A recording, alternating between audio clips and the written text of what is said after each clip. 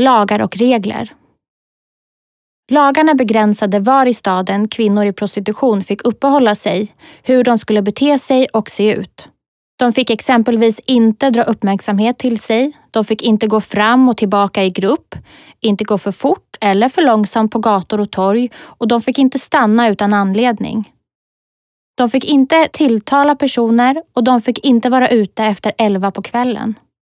Att det inte fick se ut hur som helst berodde på att kvinnor i prostitution började klä sig i finare kläder som liknade borgerskapets. Rädslan för att fel person skulle bli tagen av polisen var så stor att det till slut skapades lagar om klädkoder. Det som blev förbjudet för kvinnor i prostitution var sånt som de behövde för att få kunder.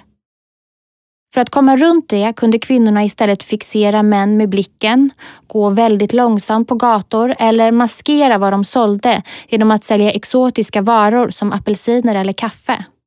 De fick prostituera sig så länge de inte syntes eller hördes. Flera av de saker som var förbjudet för kvinnor i prostitution gällde även för alla övriga kvinnor. De rekommenderades att inte visa sig i upplysta fönster, att inte vara ute efter 11 på kvällen och att inte tilltala någon. Om de ändå skulle göra något av det var risken stor att de skulle tas för en kvinna i prostitution och arresteras av polisen.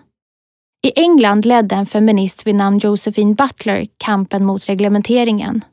Inspirerad av Butler bildades 1878 den svenska federationen, en förening och kvinnoorganisation. Deras argument var att männen som köpte sex var minst lika skyldiga till smittorna och att det var omoraliskt att betala för sexuella tjänster. Det skulle däremot dröja fram till 1918 innan reglementeringen till slut avskaffades.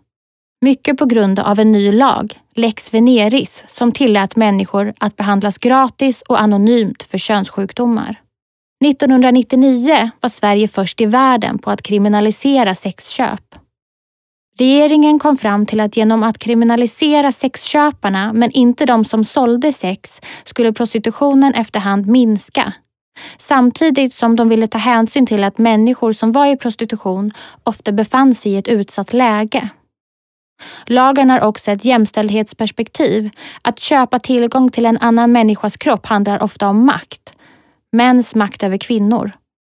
Vissa menar däremot att lagen bara gör det osäkrare för kvinnor i prostitution.